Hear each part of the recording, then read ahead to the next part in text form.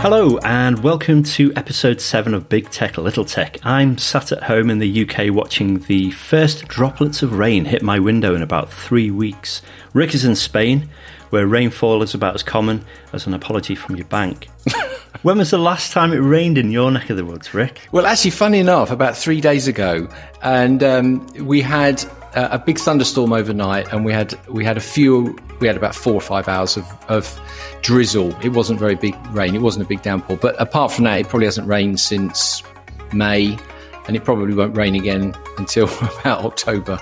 I thought you were going to say sort of May 1998. Yeah. Well, like everywhere, we're short of rain, but it just doesn't rain here. Maybe once in 3 or 4 months. Well, we're very pleased with it here. Hope it. We're getting some storms, so let's hope it continues. Well, I saw that there's a problem, isn't there? Because the thunderstorms, if you have too much rain too quickly, you almost have like the worst. It's a double whammy, isn't it? After having such a dry summer, you want light drizzle over a long period of time rather than heavy downfall. Anyway. Yeah, is it that thing where you shouldn't drink a glass of water if you've crossed the desert because it could kill you? Is that a myth? You're supposed to sip it, right? I think that probably is true. I'm thinking back to The Good, the Bad and the Ugly here. Yeah. when Clint was dragged across the desert and he wasn't allowed to sort of go for it. Anyway, I'm distracted. So before we get stuck into our main topic, what tech has interested you this week, Rick? So have you heard of this social media photo sharing app called BeReal? BeReal. BeReal, yeah. So. This is the one to watch. There's a lot of they've raised over $100 million already, and it's only a couple of years old. It's based out of France, but it's a photo sharing app, and it's getting a significant amount of attention. And it might be like, I can almost remember 18 months ago we were all getting excited about Clubhouse. And then 15 minutes later, it's kind of got over that one. And BeReal might be like this. It's now the number 1 downloaded free app on the Apple App Store. Oh, so what's different about it? What's unique? Why is it number 1? Well, first off, there's a characteristic around it, which I think is, it's quite unique in the way it works, but also there's a uniqueness around it. People are kind of associating it with the early days of Twitter. At the very beginning, before people were tweeting about, their opinions on political matters. In the old days, you'd have been on there and you said, I've just eaten my bag of chocolate buttons and I've enjoyed them. And you'd have tweeted that in 140 characters. Oh, those halcyon days. And because it's changed, it was quite naive, wasn't it, back then? Anyway, the thing with BeReal is that what happens is you sign up to the app and then you have your little network group and then completely random, right? You have no idea. They send a message to you and all of your friends at exactly the same time when no one's expecting it with these like yellow, like nuclear warning signals that says time to be real. And everybody has 2 minutes to take photos. And what happens is when you take, and whatever you're doing, you have to take pictures of where you are and what you're doing, but it takes a picture from the front and the back. So it takes a selfie as well and matches it to the picture you're taking from your forward facing camera. But if you don't take pictures in the 2 minutes, you kind of get marked as late and then you can't share them. Oh, but the idea is that imagine, you and I are in the same group and there's 10 mates and we're all in the same group and we get the message. Then we all take our pictures at the same time. So we all know what we're doing. And that's why it's got this kind of tagline of time to be real. There's a bit of a Twitter thing going on at the moment where the fan base are all taking historical photos and they're just tagging them time to be real. So there's one of the moment George Bush was told about 9/11. He's kind of in the score and he's looking serious, and they've just said time to be real. And that is the app at the moment that's getting a lot of attention. Have you downloaded it? I have downloaded it. I haven't used it because I haven't got any friends on it. It doesn't work when it's just you. It sounds like fun. Well, it is fun. You just imagine that it is. Here's one of the things. It's been tagged as a kind of an anti-Instagram, but one of the taglines, one of the marketing lines that BeReal are using is, we're not going to make you famous. So you've kind of got this thing of influencers and people who are using TikTok particularly to become viral followers. So you Charlie D'Amelio's that's got 150 million followers and whatever. Whereas with BeReal, that's never going to happen. You're never going to be viral. You're only ever going to be within your social group. And talking to Clubhouse, I mean, Clubhouse have just changed their model and they're breaking into like little houses. And you are seeing this more fundamental shift in social media away from being this huge global network where you've got, say, 1 billion people on, to little tiny communities, and saying, you know what, we don't need to know what people are saying outside of our own friendship group. We're going to go back to how it was at Facebook before the news feed come in, which was about 2014. So yeah, so BeReal. Yeah, BeReal. Look out for that. What about you? What did you see? My favourite tech this week is the CyberOne humanoid robot. I watched the video, and this is Xiaomi. It's from Xiaomi. For starters, I'm fascinated by how we're obsessed with creating humanoid forms for robots instead of more practical designs. But that aside, I'll tell you why. Because my favourite fantasy robot of the last few years is TARS from Interstellar. Do you remember that? Have you seen it? No, I don't know that one. Interstellar, one of the great Christopher Nolan films. And TARS was basically a very blocky robot. It was just really out there. It didn't look like C-3PO or anything like that. Anyway, back to CyberOne, Xiaomi CyberOne. They made a video of this new robot, and it just made me giggle because it's a humanoid form, but it moves so incredibly slow. It's almost like a comedy sketch. I actually had to check that it wasn't. It takes you right back to if it were in the Monty Python, the Ministry of Silly Walks. It would be a contender. But despite everything, I think it's CyberOne robot represents a huge leap forward, I think, in terms of what the Xiaomi Robotics Lab is working on. Yeah. Because they're doing so much in AI machine learning and facial recognition and all sorts of things. Anyway, I'll provide a link to the story and the funny video in the show notes if you want to take a look. Well, what you reminded me of, because I saw that stuff as well, and I'm a big fan of this, is Tesla do an annual day, and they had AI Day, and I can't remember what the last one. Anyway, they were promoting the robot, but they had a guy dressed up as the robot in the suit, which was like this silver suit with a black faceless kind of veil over his head. But they had a human being dancing and moving around the stage like he was a robot. It was bizarre. So try and find that one as well, put in. Okay. I'm trying to think what the Tesla robot is called off the top of my head. I can't remember. Here's the news. Disney has surpassed Netflix in revealing a total of 221 million streaming subscribers. This is compared to Netflix's 220.7. They've only just made it. The company has also announced it will launch a Disney Plus service that includes advertising in December 2022. Facebook will begin testing end-to-end encryption as the default option for some messenger app users on Android and iOS. Users currently have to opt in to make their messages end-to-end encrypted. Software supplier Advanced, which provides services for the NHS 111 services in the UK, recently confirmed that it had been hit by a ransomware attack. Patient data could have been stolen. And finally, Korean car manufacturer Hyundai has announced that its robotics firm will form the foundations of the Boston Dynamics AI Institute. Hyundai acquired Boston Dynamics in 2020. The new launch is being funded by a $400 million investment. Good news stories. Good news stories.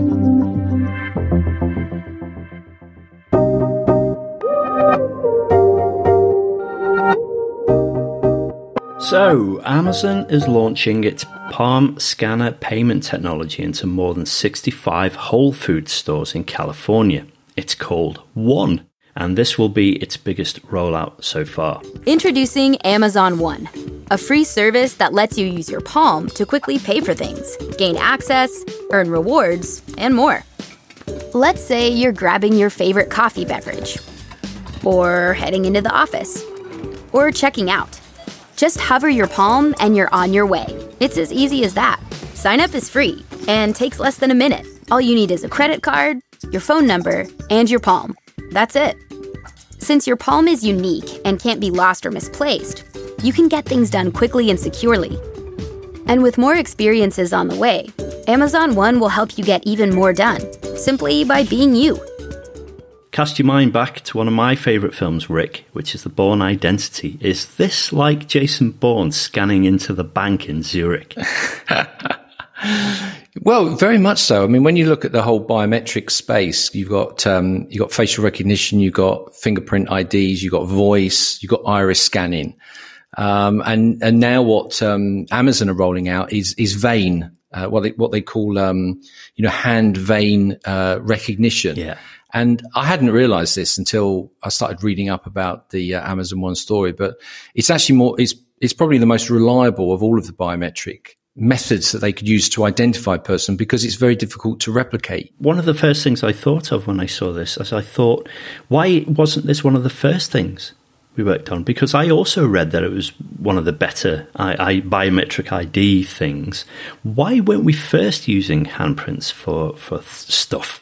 Well, I don't know. It's actually, there's nothing new in the technology. This has been going around a long time. And in fact, That's what I thought. Yeah, it's been going a long time. I think what the innovation here is the application of it. The fact that Amazon are looking to put it into a retail space. Yeah. But when you look at hand vein or palm reading kind of technology, there's nothing particularly new. It's been going for a while. And I think if you look at particularly police forces, they've been using, I mean, there was a story I found that was about 6 or 7 years old, where they caught, they were able to convict a dad who had been abusing his daughter, and nobody would believe the stories. And she'd set this camera up to film it. And on the film was, just an image of his hand.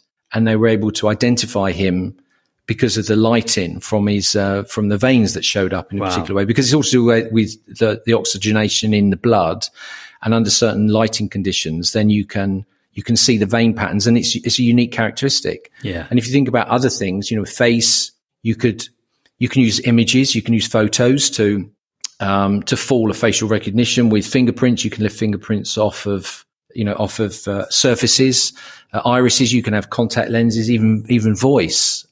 You can use voice boxes to replicate someone. But when it comes to the veins, that's inside your body. It's a 99+% accurate way, and very difficult to fool. So actually it's quite a good method, but it's a good question as to why it's taken so long. Well, can I be macabre as well? Can I just be macabre and add to that if it were in Goodfellas, that if someone actually cut your hand off, it would affect the vascular what am I after here? It would affect the hand. It would. So that your veins would be very, very different than if they were attached to your body, wouldn't they? So it wouldn't work then either. Yeah, because the thing is, it's a good point, because you see how many times now in movies, right? There's a person's been killed, or they're knocked out. They take their eye out. And then, but more simply, you need to unlock someone's phone, and you point the phone at their comatose face, or you take their bloodied finger and wipe it on the Touch ID, and then you can open the device. Whereas you're right, the whole point with the veins is it's not like the veins as physical things. It's the blood moving in the veins that brings them up. And so it needs to be a living hand. You can't just chop it off and walk around with a hand in your swag bag over the bot, as the robber. So it's different. And anyway, what Amazon are doing, and it's dead simple, they're basically connecting the fingerprint, the palm impression with your credit card and your telephone number. And then when you go out of your store and you've done your check-in, and it says that's $32 or 32 euros or 32 pounds, you just wave your hand over the scanner. It identifies you. And then, hey presto, they've taken the money. Just the practical element there. The hand is scanned. Do you actually put your hand on anything? You don't physically touch it. From what I've seen of the technology, there's like a round disc. If you imagine like a card machine, imagine at the moment, right? You take your credit card and you're contactless, and you just put it to the face of a card reader.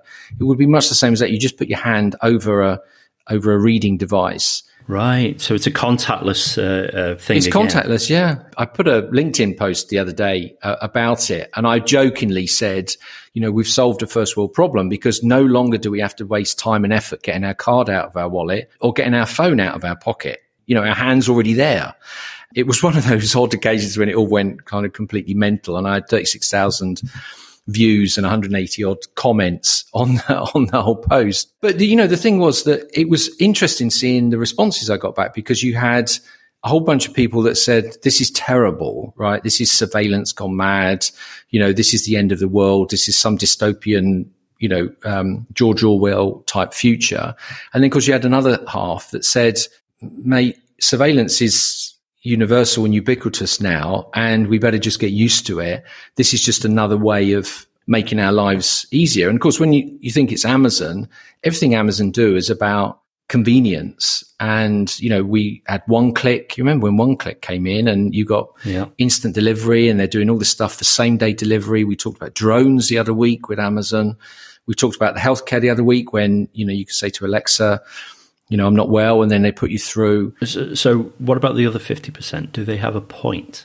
Yeah, they do. Yeah, they do. Because here's the thing. The data is being stored in the cloud, right? If you take your phone, right, and lots of people compare it with, say, using your iPhone to make payments, that biometric information is held in the device. Okay. Yeah. And Samsung's payment, is the same. They, on the Android, they hold the biometric data in the device. Whereas this is not. This is being not stored locally. This is being stored it's encrypted, and, you've got all the kind of Amazon assurances around the protection of that data. But Amazon have a lousy record when it comes to surveillance and customer data. So yeah, I think they do have a point. What's your opinion then in harvesting biometric data for the good of us, for our convenience? It is a fine line. What's your take on it? Well, I'm quite relaxed about it all. I'm a bit of a contrarian in that, I also think we should genuinely be concerned about privacy and encroachment and putting rules and regulations and penalties in place so that it's not abused. However, I also think the reality of the world for a long, long time has been that surveillance is just part of the whole ecosystem, right? So from facial recognition as you walk down Oxford Street in London, to the tax authorities knowing what you're spending on your credit card. Edward Snowden, told us a decade ago that this was going on. So I just think, look, it is what it is. You just almost kind of got to make sure that it's done in as safe a way as possible. I think the problem for Amazon is that they've just, there was this whole business about Ring, right? So you have these cameras on doorbells, and I think it was 2019, the Washington Post broke the story that there are over 400 American police forces that are part of a network that have access to video footage from the Ring cameras, without warrants or permission from the owners. They're able to see what's going on outside the house. Now, there's a good side to that, because they're kind of getting free cameras, but there's also a concern of, well, they're not really asking anyone's permission. Am I right in saying that Amazon actually sold that facial recognition? Well, that was a separate one. Yeah, I mean, they used to have they still do have facial recognition software called Recognition, but with a K. And they used to sell that to law enforcement in the United States. And about a year ago, they self-imposed moratorium on selling it. But it was one of those, a bit shady as to whether they're still really providing facial recognition software that police forces are using. And even just things like Alexa. I mean, I think, again, a couple of years ago, it came out that even when users delete Alexa data, I'm firing everyone's machines. I can imagine our audience is. But, Amazon were not deleting the data, even though users were deleting the data on the devices. And so I think there's a genuine cause for hesitation as to whether Amazon's the right company to be in charge of this stuff. But you know what, Sean? I honestly, I don't get vexed by... You're pragmatic. It is what it is. I mean, selling to law enforcement is one thing as well. You can be sort of contrarian. You can see the side of it where, maybe this is for the better good of the good people of the world. But Amazon recently partnered with a ticketing service. And when I read that, I immediately thought, okay, so partnering with a ticketing service isn't exactly US law enforcement, isn't exactly the government or an authority. It's a ticketing service. How much of our biometric data is the likes of a Ticketmaster or an AXS going to get, and how much do we want them to know about us? Well, you see that in many ways you think, well, how great is this? So when they partnered with AXS, they wanted to roll out and trial Amazon One a year ago or so at a Denver music festival, and the idea would be that punters had bought their tickets and they would literally just walk to the gate, wave their hand in front of a scanner, and would come in. There would be no nonsense with tickets or scanning QR codes or anything like that. It would literally, it's the most convenient Amazon could make it. And actually the customers, the venue goers objected. They just didn't want it to go ahead. And it's because of this concern that what you end up doing is surreptitiously build a database of identities. And it means that, you could be picking up, you could put hidden scanners everywhere, or every time somebody, goes through a device and they push their hand over a scanner, you can be identified without having given your express permission to be identified. And it's one of the arguments that's been used, particularly in the UK, about having ID cards, which again, I've never really been that concerned about. We have ID cards here in Spain, and it's, to be honest, it's so convenient because I just have one card with my biometric and I use it for everything. I'm all for it myself, yeah. But the other thing as well, which I always find funny I find amusing with these things, is that on the one hand, you've got everyone wants it to be convenience, but nobody really wants to give anything up in return for it being more convenient. And yet the whole world now runs on the basis that we are trading our data in return for all this free stuff. I mean, if you think, if all of a sudden we had to pay for Google Maps and Google Search and Facebook and Instagram and WhatsApp and all this stuff that we take for free, whether it's just for enjoyment and entertainment or actual practical uses like getting it from A to B, everyone would be up in arms. And yet, we've been giving our data and our identity and our personalities away for 15 years, in the name of what we generally call Web 2, the second generation of the internet. I think a lot of it is that we're missold convenience, though. I would say that. We're told that the more we give up, the more convenient your lives will be. But it feels as though the problems of having given up a lot more of our identities far outweighs the convenience we've experienced. Yeah, I think it's a fair point. Yeah, I think it's a fair point that the business model that has made Facebook and Google what they are hasn't been properly understood. It still amazes me that people don't really understand what the answer is when you say to them, well, who do you think, how do you think Facebook earns $40 a year from you being on Facebook? And, they don't really understand that, the trade. And I guess that's probably behind the whole surveillance thing. Nobody gets anxious, nobody gets worried about credit cards. And yet, that's got all of the same information. That's all stored in central locations that's hackable. It's protected. It's very well protected, but it can still just be as hacked as easily as Amazon's palm reading database. The argument is that we get upset about one thing, but there's not an equivalence that balances it out by saying, well, if we're going to be upset about that, we should be upset about, frankly, everything in the tech economy. Oh, it sounds like we are. You know what I think it is, Sean? I think it's that combination of like ignorance in the sense of we don't really understand it and it's new and it's coming along, and therefore we're fearful of it. There's a sort of a natural human instinct to be fearful of change and things that we don't really understand. But over a period of time, once people get used to it, it becomes a norm and no one's worried about it. And I think that's where we'll end up with this. Well, can I come back to the hand thing then? Would you say there's an element of this that it could be tech for tech's sake? No, I don't think so. You think it is moving things on? Right. Amazon changed the world on a number of levels. And one of them was when they introduced one click. And we forget what it was like before we had one click. When you wanted to order online, you have one click and then you have next day delivery and you just pay your Amazon Prime membership and you get all this stuff for free. Amazon are going to move to no click, right? I mean, I'm convinced that they're going to go to the ultimate convenience where they just know so much about you. They know what you want, when you want it, and they'll just send it to you and they'll just bill you. And so this to me just fits in with the whole strategy around why they built One Medical, and they're going to build healthcare into the Amazon Prime. They've just bought the vacuum cleaner business, iRobot. So they'll now, add to their home automation technology.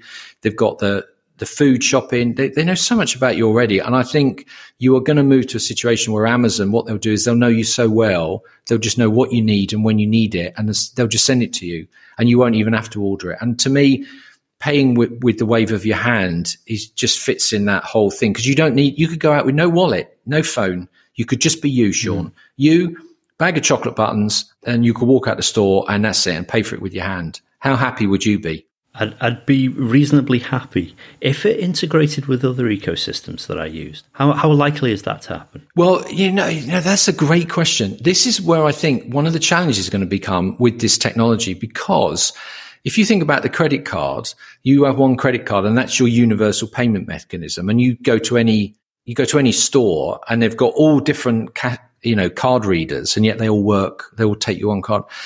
You could end up in a situation when, imagine, let's say, Amazon, it's a success. So Walmart are going to come along and say, well, we're going to want it. So Walmart going to have their own database of biometric information. So they're going to hold identical records, or maybe they look slightly different because they're just using a different way of storing the data. And therefore Walmart have done it. Then Walgreens want to do it. And then, you've got Tesco's doing it, and then Sainsbury's are doing it, and then Waitrose are doing it for a UK audience. So you could end up with a bit of a dog's dinner if, and then you could see a situation where someone like a Visa would say, you know what, rather than you retailers hold it, we will hold it. So instead of giving people a physical card, you have a Visa identity kind of token, which would be more in the cryptocurrency space, using, blockchain and all the rest of it, which is linked to your hand ID.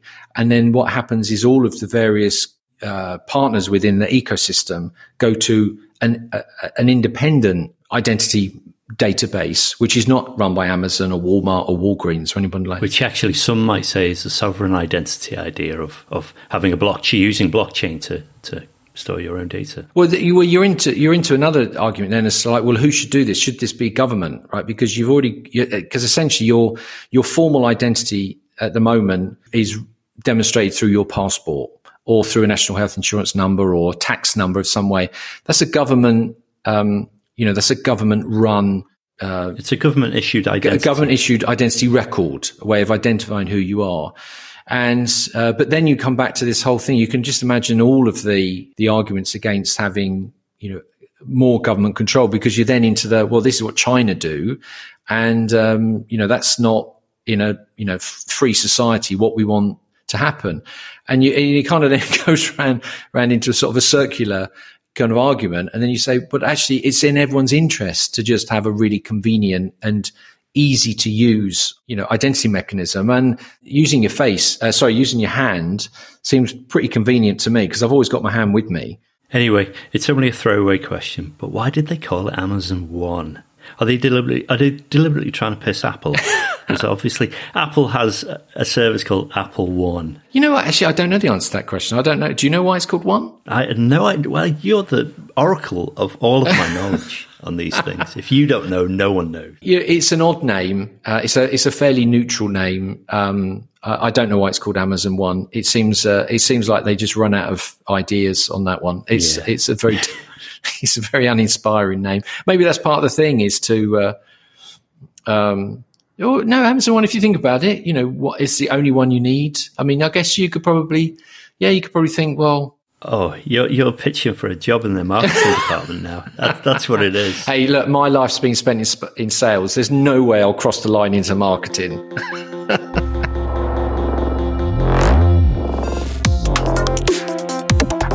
So, Rick, we're coming to the end of the show, but a couple of episodes ago, I think we were talking about music and hobbies and things like that, and you happened to mention you love drumming. So I'm a table drummer. I wanted to ask you who your favourite drummer was. Oh my gosh! Well, I tell you what, I'm one of those frustrated drummers, so I'm always tapping at the table, and my wife is constantly telling me to shut up. So I've probably got two answers off the top of my head. One is I've got to mention one of my favourite films of all time, which is Whiplash. Oh, fantastic film. Miles Teller plays the young student drummer who's given a rough time by the guy who won the Oscar, J.K. Simmons. Yeah. But, Miles Teller is just unbelievable. And that's such a good film. I like that. But if I was to go professional drummers, it would have to be Stuart Copeland. Oh, The Police. Oh, terrific. I saw The Police in 1980 at the Milton Keynes Bowl. Did you? Yeah. It was an outdoor concert. I used to live in Northampton. I went to Milton Keynes and we saw there was Police and there was UB40 and there was Squeeze on the bill. Was that Squeeze when Jules Holland was Got to Be Cats and all that kind of stuff? And I remember it was the first time I'd seen Police live, and I liked the music, but I was absolutely captivated by Sting. I mean, the guy was unbelievable in terms of presence.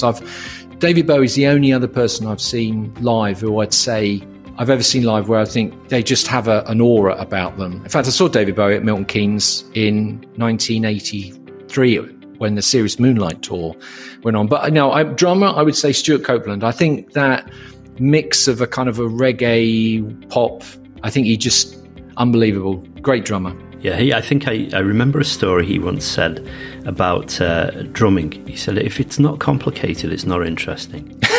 I love that. He doesn't go with that the 1-2 beat. He has to make something complicated. And I thought, that's great. When you think they were a 3-piece. And they were a 3-piece without the 10-piece supporting musicians, right? Yeah. Yeah, exactly. Yeah. I think my favourite drummer, I'm not sure who it is, because it's the drummer on the soundtrack of Dirty Harry by Lalo Schifrin. So Lalo Schifrin did the score for Dirty Harry.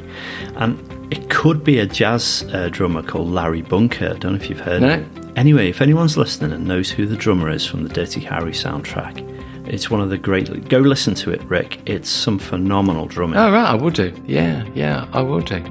All right, thanks for tuning in to our 7th episode. We will be back in a couple of weeks with more analysis and not too serious conversation about big tech, little tech, and everything in between. This has been a Sean Weston Media production. I was Sean Weston. And I was Rick Huckstep.